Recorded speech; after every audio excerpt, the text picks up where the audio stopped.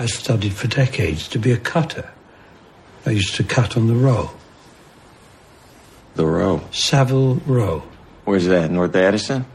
It's in London. A quarter of a mile in which the greatest craftsmen in the world all ply their trade. I apprenticed there for years before they allowed me to open my own shop. Why'd you come here, then? The war. What, Crouch Bomb your place? Worse. They're called blue jeans. After the war, things were quite poor in England. Not a lot of men could afford well-made things. So these blue jeans became all the rage. Well, times change, pal. Blue jeans are the fashion now. This James Dean of yours makes one picture. Blue jeans are the fashion. Soon he'll make another. Something else will become popular. These fashionable things, they don't last. The things I make, like that suit of yours, is timeless.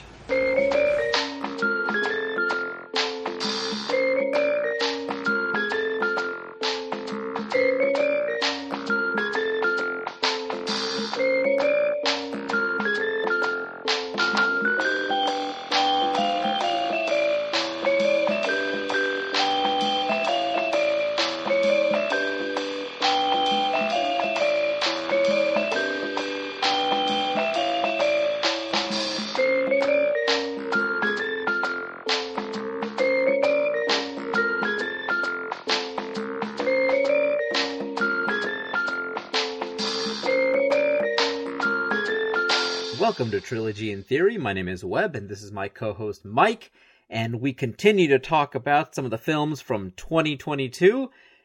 This one flew so far under my radar, I didn't know what the hell you were talking about when you mentioned it, but we're talking The Outfit. This is an old-school thriller, and I'm so upset. After my first viewing, you always go online and you hop onto IMDb or Rotten Tomatoes just to see what are other people saying about this. The consensus, the critical consensus, and then also the audience consensus that Rotten Tomatoes does now, because they some poor sap has to read the audience reviews and create a consensus. And the term simple yet effective pops up more than once, so they felt the need to. This is not a simple movie, okay? Just because a film doesn't have 20 plus other ones in a shared universe to lead up to a big team up one doesn't mean that this one is simple, okay? There is a lot of great character work happening here, wonderful performances, an intricate plot. Boy, I'm gonna be gushing about this film for the next 30 minutes. What about you, Mike? I mean, this one did not fly under the radar for me. I was one of the few that watched it theatrically, which, admittedly, hat tip to Regal Unlimited, which makes it fairly easy if it's got actors or someone I like, which this one had Mark Rylance in it. I will admit, I don't know if I ever saw a trailer for this.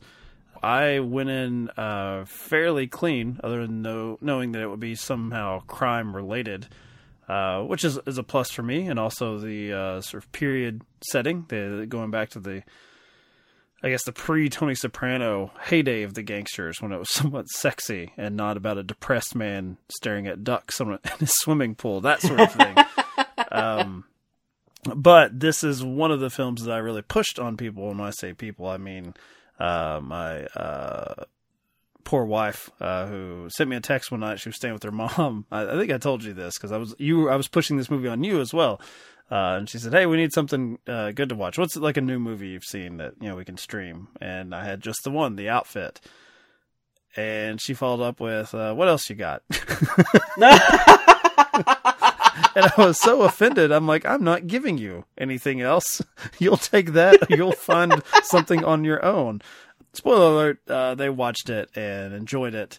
I think she was not totally taken with it because she didn't understand why I was I was so upset. But I'm sure you've been in that situation as a pop culture enthusiast where friends and family don't understand why you're getting so emotional about something that you had really nothing to do with. And all it was for me, it was a nice matinee, a nice, surprisingly enjoyable matinee.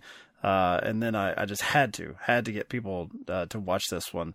I think, though, that it, at least in the theatrical run, it did fail. Box office of $4 million, which is as if it never existed. And as much of a fan of it as I am, I don't think it's going to be one that has some sort of huge, I can't believe we missed this type fascination for people on streaming, because you started out mentioning that even in the positive reviews, they talk about the simplicity of it. It doesn't have an It Follows kind of hook where you can say in one sentence what's sort of quirky and interesting about it. It's old fashioned. It is stagey in a very graceful way. It's proudly stagey, where it announces itself. You're going to enjoy learning, I guess, as we peel back the layers of this character, and you're going to watch this actor do actor things, where you're just enjoying sitting in your row in the theater, just watching Mark Rylance just have fun. As much fun as, I guess, someone of his station can. He's not Jim Carrey, for God's sake.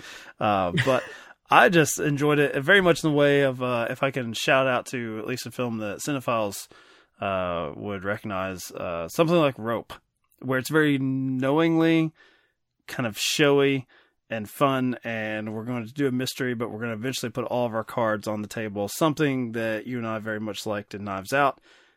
That would be one that, at least for name recognition wise, your mom and dad probably will have seen Knives Out. But they should watch The Outfit. I don't know where it is right now. Prime? Peacock? It's streaming somewhere, by God. It is on Prime. And you're absolutely right. It is stagey. It's definitely like that bottle episode, if you want to liken it to like a television show. This is something that would work brilliantly on the stage. You could see it on Broadway. It would work really, really amazingly. Speaking of Mark Rylance, the concept of the movie star came up recently at the end of this year, and Quentin Tarantino, anytime he has to do some kind of a press tour for something that he's hawking, his new book, which is sitting on my bookshelf. Have you read it yet? You've read some of it, right? You're a big fan. Yes. Well, the way the book is structured is he's going through films from the 70s. And so I'm watching the film and then setting aside a chapter, because each chapter pretty much equates to one of the movies. So that's how I'm approaching it. I'm not just reading it outright. Although, in fairness to our longtime listeners, much like the Audible experience for Once Upon a Time in Hollywood, you returned the Audible book because you were not pleased with the direction it took, which in this case was just the fact that Mr. Tarantino, in a bait and switch kind of move, just does the first and last chapters. Yes, he narrates the first chapter, which is great because he is talking about his childhood and how he was being introduced to all these movies at a very young age, and it's great. And I was buckling up, and I did see that there's two narrators, but I didn't realize that the division of labor was going to be so lopsided. And so I was like, no, thank you. So I was like, I'll just go and read the book myself. I don't think that QT can stick to his own script. I think he would get in there and start reading it, and then he would go on tangents, and that would be kind of cool, though, if the audiobook was its own sort of experience. If they're saying, hey, you're getting so much more because he just went off the cuff with extra details. I just don't think he's going to rein himself in for Audible, but that's fine. But you were saying how he's on the press tour for this. He's basically taking shots at the Marvel actors, rightly so, I might add, because they can't open shit. Like, I see a lot of comments online. People are saying, of course they're movie stars. And I'm thinking, of what? What have you seen Chris Evans do? What does he open to $40 million not in spandex? I'd like to introduce into evidence the box office numbers for a film called Dr. Dolittle, which came out shortly after the movie star Robert Downey Jr. I had to rack my brain. I'm like, wait, which Avenger was Dr. Dolittle? I'm like, oh, yeah. Downey did that. Yeah. And it's arguable that, he was a big star before Iron Man. Was he? Was Ally McBeal like this big? Yeah, exactly. So, I do tend to side with Quentin Tarantino here, where they're not movie stars. Maybe they're movie stars, but maybe they're the 2022 version of what a movie star is, not the movie star of like a 1990. No one's going to say, let's go see the new Chris Evans film. But I have heard, hey, let's go see the new Bruce Willis movie. You know, like I've seen that. I've never seen people go into something because Chris Evans or even Robert Downey Jr., even him. Like, how many people are stands for The Soloist? You know, come on. That movie didn't make any money. Anyhow. The Judge with Duvall. A little father-son melodrama. Why isn't Mark Rylance a movie star? He's my movie star, okay? Like, he just got started in movies very late. From what I understand, he is a theater actor. So I was like looking at his filmography, and I was like, have I missed Mark Rylance? I've only seen a couple movies, but he really only has Bridge of Spies, which he was awesome in. Which I rewatched last night, by the way, just in preparation for this recording. I was just in the mood. I just want more Rylance in my veins, so. Yes, I was thinking about that too after my second viewing here of The Outfit. I was like, man, I need to go rewatch Bridge of Spies. Trial of the Chicago 7, he was quite good in that. It is an ensemble piece, but he's still good. Even Ready Player One. I loved seeing him in Ready Player One. That's a movie that I enjoy. You and I are very much on the same page because I paused the first and probably only rewatch I'll do of Ready Player One to do this recording. That's what I was doing. My dog was under the covers snoring. Yeah, I'm just, clearly this episode, as much as we're sort of showing off our favorites from 2022, this one is truly probably just for these two people on this call who will be the only ones downloading it. Just a love letter to Mark Rylance.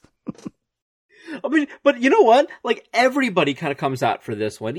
And I know I'm kind of a stand for Dylan O'Brien. And that's the one thing I told you when you told me about this.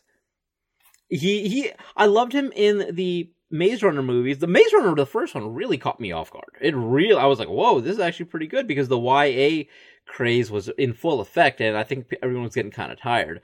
I didn't like the second one, but I thought the third one was pretty good.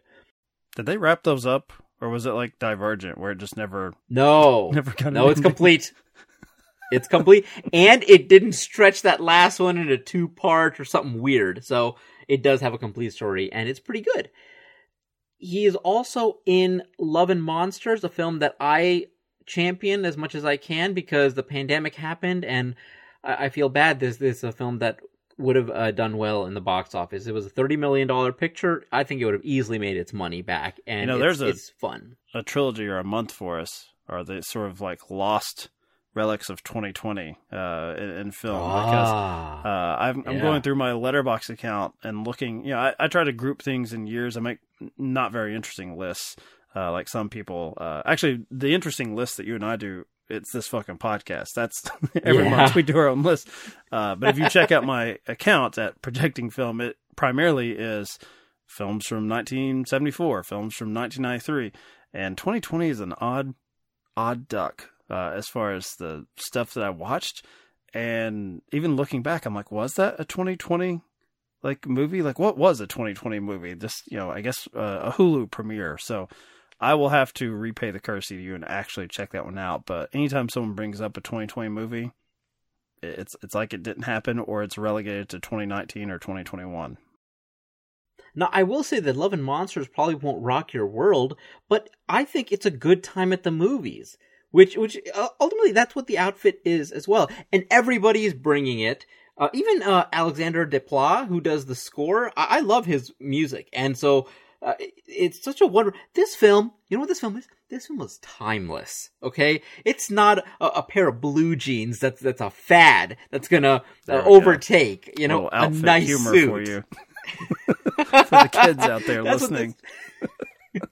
This ain't Clerks 3, where it's a bunch of crypto jokes that run throughout the course of the film. This is a film that's going to play well today. It would have played well 10 years ago, 20 years ago. It'll play well in 50 years. I think that this is a film that anybody can come back to. So Gus Van Sant's not going to have to come and do a remake of The Outfit and change some of the dialogue. which it does help when you're looking back, to the past. You know what made it. Here's my little. I'll admit that I have a certain bias, favorable bias towards films where you're going to take me on the path of a man or woman doing a job that I have no interest in. I know that sounds weird to say. I'm interested in movies about people doing things that I'm not interested in. But it is interesting. Like, it's just these little details. It's this little bit of world building, and not in the Marvel way. Like, you're world building with an actual talent or skill or craft. And why I myself am not going to take up the art of cutting, as Mr. Rylance as Leonard here corrects many a character that he's not a tailor, he's a cutter. I enjoy just being sort of swept away into this very small world. I think it helps. There's obvious, well, not so obvious because it's slightly a twist. So getting a little spoilery, if you've not jumped onto Prime to check this out yet, which you very well should, there's a narrative reason why he is explaining things to you in a voiceover. But it's so gracefully done, as far as I don't think many people know kind of what you pointed out as far as the style, how Blue Jeans took over.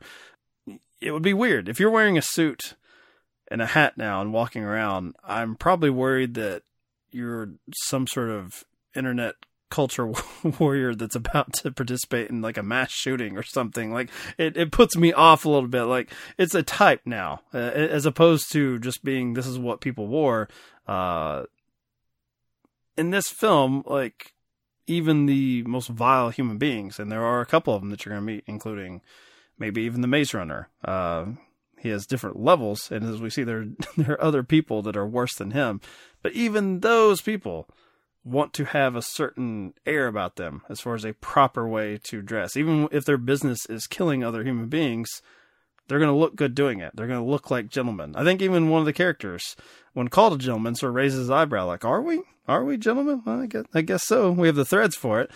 I enjoy this more so than the attempts at sort of the modern gangster films, like I think The Gentleman is the name of the Guy Ritchie movie with Matthew McConaughey. Those are a little too knowing and wink wink for me, and I think part of it is having Mark Rylance as your lead here, as a like true actor and character actor. He just slides in to the role and the world, and it makes it feel authentic, as opposed to the Guy Ritchie stuff where I think it's, because of the time period, it's obvious that it's like a child putting on his dad's clothes and playing at like being gangster or a tough guy. This one here, the closest you would get to that is maybe Zoe Deutsch, who is the one that is possibly playing a game that's maybe above her head. But I like that they don't necessarily, the direction they take that character is not one note. And it's not the damsel in distress, and it's not the person that, shouldn't be playing these games. In fact, when the jig is up, boy, does she pull her seat up to the table and say, no, I fucking belong here. I enjoyed that aspect of it, because I think the one trapping of this is maybe having the Leonard character be a little bit too fatherly with someone else, with his assistant, and I enjoyed that greatly, because I'm a huge Everybody Wants Some fan, as well as Set It Up, which I believe is another film I've tried to push on you, and I don't think you've ever watched. Webb, all in due time, all in due time. You'll be clearly vindicated, as I feel like you always are eventually. I do appreciate the little world and world building that you mentioned, because the opening of the film is so brilliant, and you're right, it does come back as to why this narration is happening. There's so much beauty and craftsmanship in the seemingly like banal tasks that I think that either we're unaware of or that we take for granted. The opening of the movie is a testament. It's such good storytelling. And it hooks the viewer right away. I don't know anything about sewing, tailoring, cutting. I don't know any of that. But the way the character introduces it, and how carefully, how meticulously he's working on his task, it hooks you immediately. And I love that he has a certain sense of pride throughout the film. I'm not a tailor, I'm a cutter. It takes me right back to, I'm not a fucking tracer. It takes me right back to films like that. I love it. Like, somebody who's not a comic book fan can watch Chasing Amy and appreciate comic books. And I love it when films do that. And I love the fact that the outfit does exactly the same thing. A lot of great character work here. I almost feel like it's just enough character work, because you do have a lot of interesting and tension-filled scenes with English here, Mark Rylance, because he has scenes with pretty much every major character, like one-on-ones, that furthers the plot and also builds character. Francis and Richie, I kind of like their dynamic. They have a very good, like, Daniel Craig and Tom Hanks in The Perdition, a little bit of that, bringing back to, hey, this is still a gangster picture. More of this, more gangster pictures like this, and then maybe this is blasphemy to say, I'm done with The Irishman and stuff like that. This is the kind of gangster film that kind of... Yeah, Scorsese. You're done now. There we go. We got the Marvel fans back on our side. You have been out-auteured by Mr. Graham Moore, who is this guy? Is this his first directing job? I think he's responsible for The Imitation Game as far as a screenplay, but yeah, I'm not aware of him as far as a director. It is his directorial debut, so that's exciting. So I know this one didn't break the bank or anything, but I'm down, Mr. Moore. Like, whatever you come out with, I want to see. I like the way the film looks. It's got a very, very warm color palette, very inviting, really, really easy on the eyes the whole time. It lures you in so meticulously. I think some people might confuse this with slow pace, and it's not. It's not a slow movie at all. It's a very, like, people take the concept of, like, oh, it's methodical and it builds for slow. I don't think that's it at all. I was with it the entire time.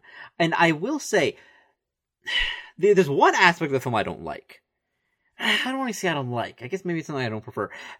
I like the ending monologue where he mentions the fact that perfection is something that we strive for, but it ultimately can't be achieved. And I think we've been kind of inundated with certain films that are like, oh, here's this everyday Joe Schmo, but guess what? He's a badass. And, like The Nobody, John Wick did it a little bit. John Wick kind of gets away with it because they kind of went into a completely different direction and really opened up the world of these assassins. So I kind of dig that a little bit. But yeah, so we were getting a lot of this, and I didn't want to see a bunch of tattoos and Mark Rylance showing that. I love the direction this has gone. I don't like my tatted Rylance. I didn't mind. Too scuffed up for you, huh? It was funny to me that he's talking about how you can't always achieve perfection, and I'm like, this film was perfect, and then right then I'm like, I guess it's not quite perfect, but that's okay. Maybe does that make it more perfect thematically? I was thinking about that. I was thinking about, man, like, it introduces a flaw on purpose. Like, we stumbled on purpose. I don't know. I don't want to play those mind games with Mr. Moore here, but that's pretty much it. Like, and I'm really stretching to find something that I don't like about this. I was like, I could have done without it, but by no means. Actually, you know what? If they had killed him at the end of this movie, then I think I would have been upset, but I'm glad they didn't. So I guess I am glad that he kind of got his badass moment, and of course used the shears for violence. Yeah, man, that was heartbreaking. Don't touch his tools now. You can, touch all the clothing you want. You can play with the snow globes in the front office. Go ahead, it's fine. I get what you're saying because I feel like the sort of bookwormy nature of it. It makes me think of, did you ever see The Edge? The reason I think is because that was the original title of it, with Anthony Hopkins and Alec Baldwin. It's a David Mamet script. And Anthony Hopkins is like a rich fuddy-duddy who has not had, I guess, much in the way of real life adventure. And then it's not a spoiler to say there's a plane crash and they're out in the woods. So how do you survive? And all he has is what he's read, basically.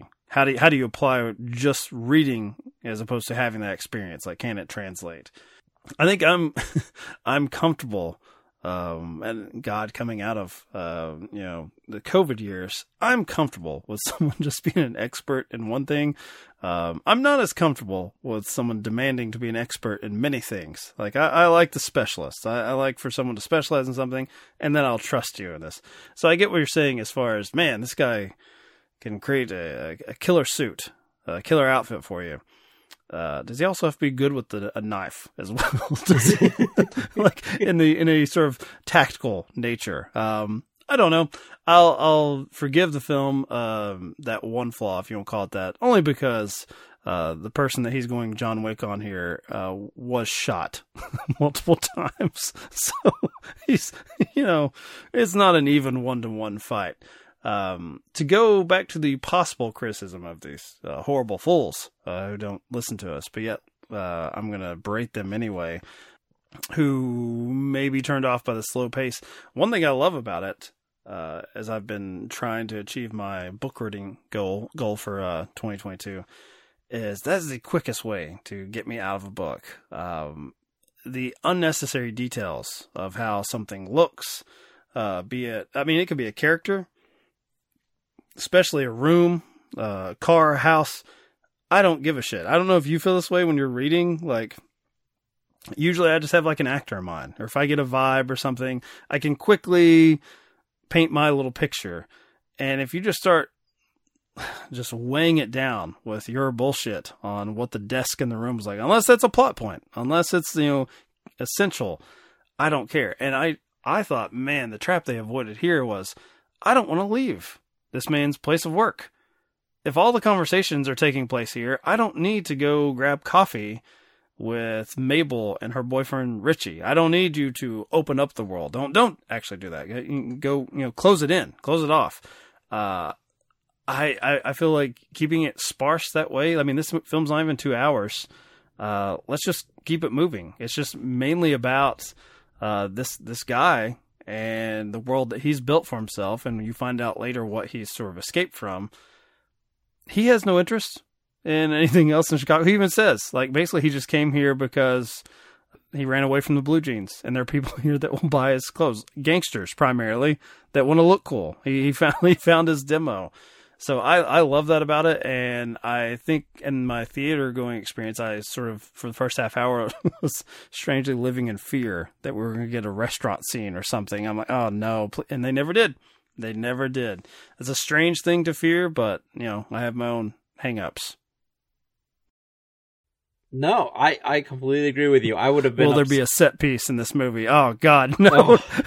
No, I love it because he is our character. Mark Rylance is English. You said Leonard, but I because he's called English by Richie early on in the film. I'm like, oh, English. So he became English to me. You prefer the Maze Runner's derogatory terms? I don't need to know your name. You're English. It's good enough. Which really just sounds like me when I'm reading a book. I don't need his name. I just call him English. Whatever. He is such an expert here, and he creates the home field advantage. In order to win this game, he uses his mind, his words, even the little actions. Like, what ultimately gets Richie killed is he backs into like a wall or a pole and makes a noise that startles them and gets the gunfight started. Like, he does that. It's so deliberate, and you don't notice it until the second viewing. Think how much better Reservoir Dogs would be if. And that Mexican standoff, if Mr. Pink had just pratfalled into something and caused all of them to shoot each other.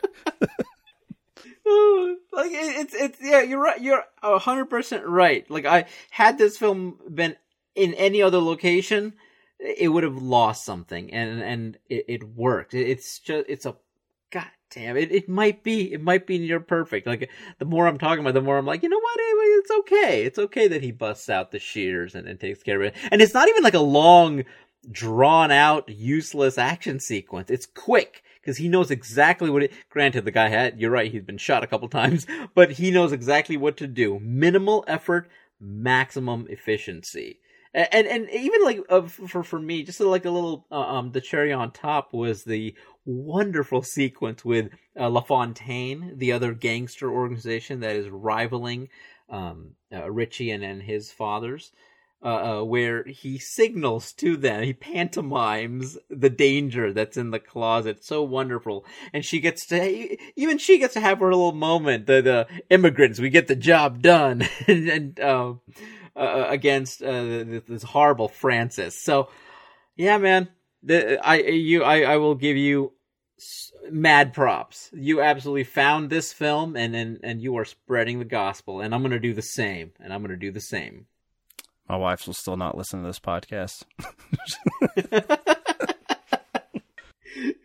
Well, I guess what's going to happen is anytime I watch it or anytime you watch it, just text me, and then we'll just high five each other for a little while, and that'll make our day.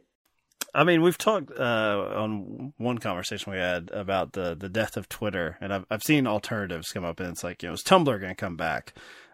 Which what was the heyday of Tumblr? 2010, 11, somewhere? Yeah. Even then, I felt like I'm too old for this. I don't understand. Are they just talking in GIFs that it's like Brady Bunch style GIFs? Like, it's just, you might as well have just put the clip up there. They have so many GIFs that you just watch the whole entire scene. But I get the feeling that our iMessage would just look like a fan blog for the outfit with us just exchanging screen captures. I like this scene the best. No, I like this scene the best. I think I'm going to have to make my own GIFs because there's no way there are a bunch of outfit GIFs. I may have to look. Custom make them. I don't know if Trilogy in Theory, I don't know if because I usually, when I start a new project, I take the handles everywhere, even for a place like, I remember Dave telling me he discovered War Machine versus Wars through Tumblr, not through Twitter. And I was like, I had a Tumblr? Like somewhere I just went there and signed up for it. I'm going to check and see about Trilogy in Theory. And I'm just going to start posting just the outfit GIFs and just see if we get anybody. This is our Pacific Heights.